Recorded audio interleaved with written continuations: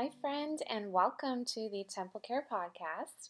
This is a place where we take a faith based approach to mental and physical health. I am your host, Erica Pizzo, and today I wanted to share with you some things that I have been writing and working on for my next book, and just wanted to encourage you for where you're at in this season of your life.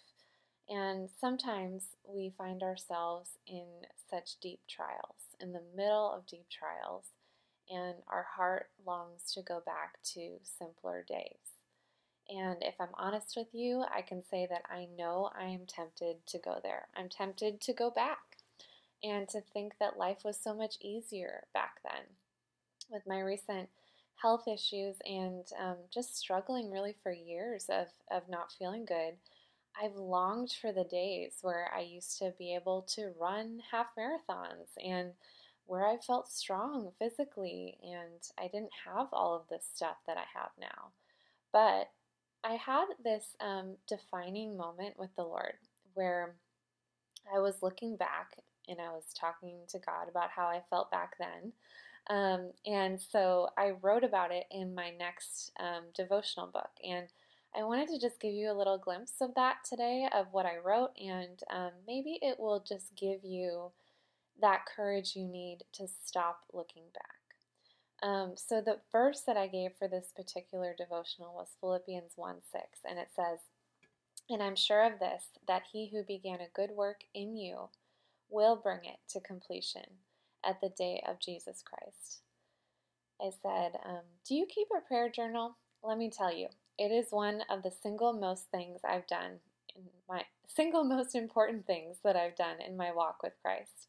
It brings me joy to look back through my prayers, even the very hard ones, and to see what God was up to in those moments.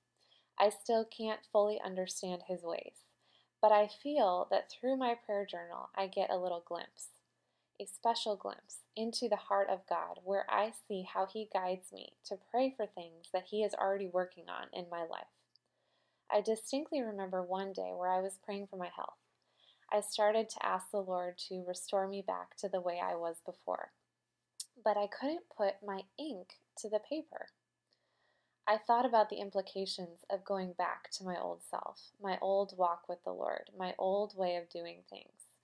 Sure, I felt much better back then, physically and mentally, but would I really want to go back? I couldn't help but hesitate. These past few years have met me with physical, mental, emotional, and spiritual pain. I can't deny that I have wanted to get out of the struggle many times. But going back to who I was before, I don't think so. While I have a special love for the girl who was in my past, she is not the woman I am today. She did not enjoy as close and as deep of a relationship with the living God. My heart aches at the thought of losing that closeness. It's too valuable, too important to let go of just for feeling better physically.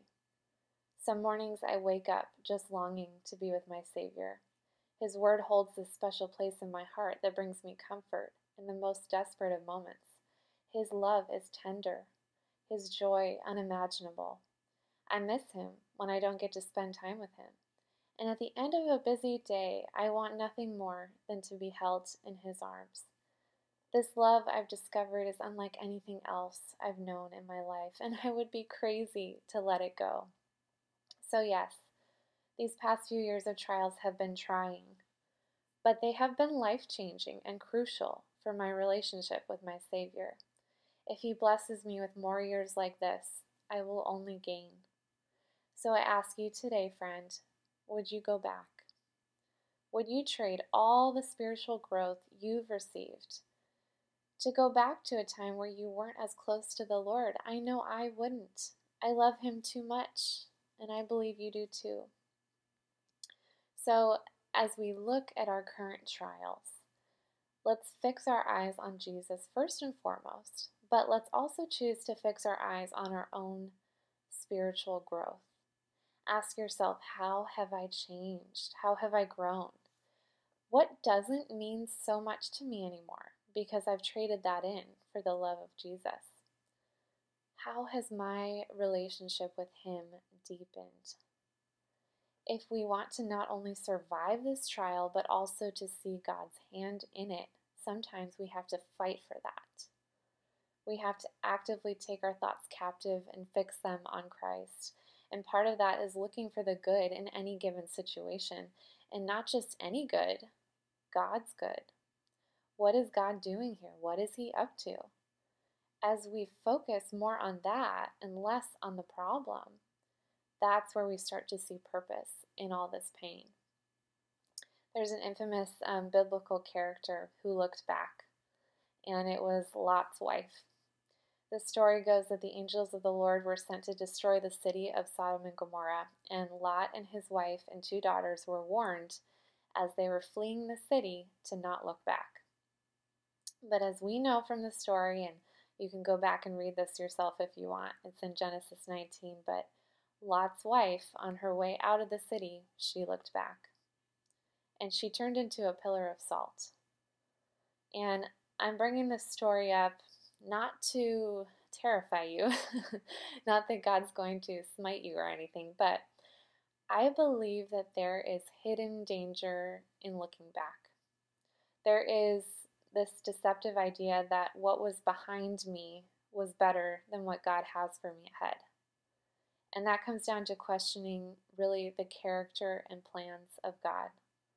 And I just wanted to bring this up because if all you're doing is looking back and saying, oh, those were the good old days, or life was so much better back then I'm afraid you've lost hope in God's great plan for your future.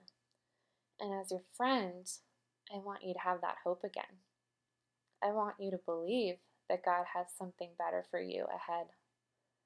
That this is not as good as it gets. That there is so much more. Let me pray for us, friends. Lord, I just thank you for the chance to look at some scripture today and to refresh our hearts and to remind us that we don't have to look back. We don't have to talk only about the good old days or what happened in our past or how much better we felt. Those days are behind us, and there's real and personal and deep growth ahead of us.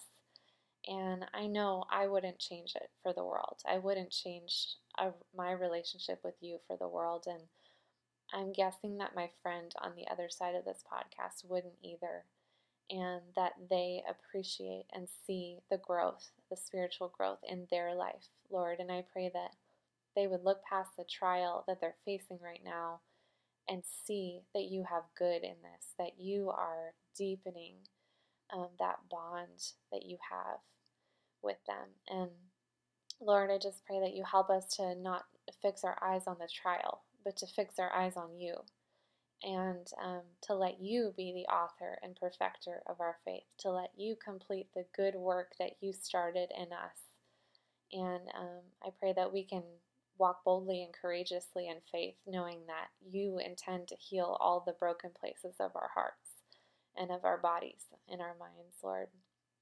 And I just thank you for your goodness, for the fact that you never give up on us. In your name, amen. All right, my friends, I'm going to put the link below for my membership site. If you haven't joined my membership, I would encourage you to, because every week I send out special encouragement there, and it is just a place for me to speak directly to you. And I love my membership because it's a special place for me. And if you haven't rated or reviewed the podcast, please do so. That means the world to me when you guys send in a review and rate it. And it also helps other women to read and hear and listen to things that I write or the podcast. So I appreciate all of you. I appreciate you being here. I am praying for your week, that God would give you the strength. And I am excited to see what's ahead. I'm excited to release this next book. Keep praying that I have the strength to do it and that we can just keep pressing on in our faith together. All right, friends, I will see you next time.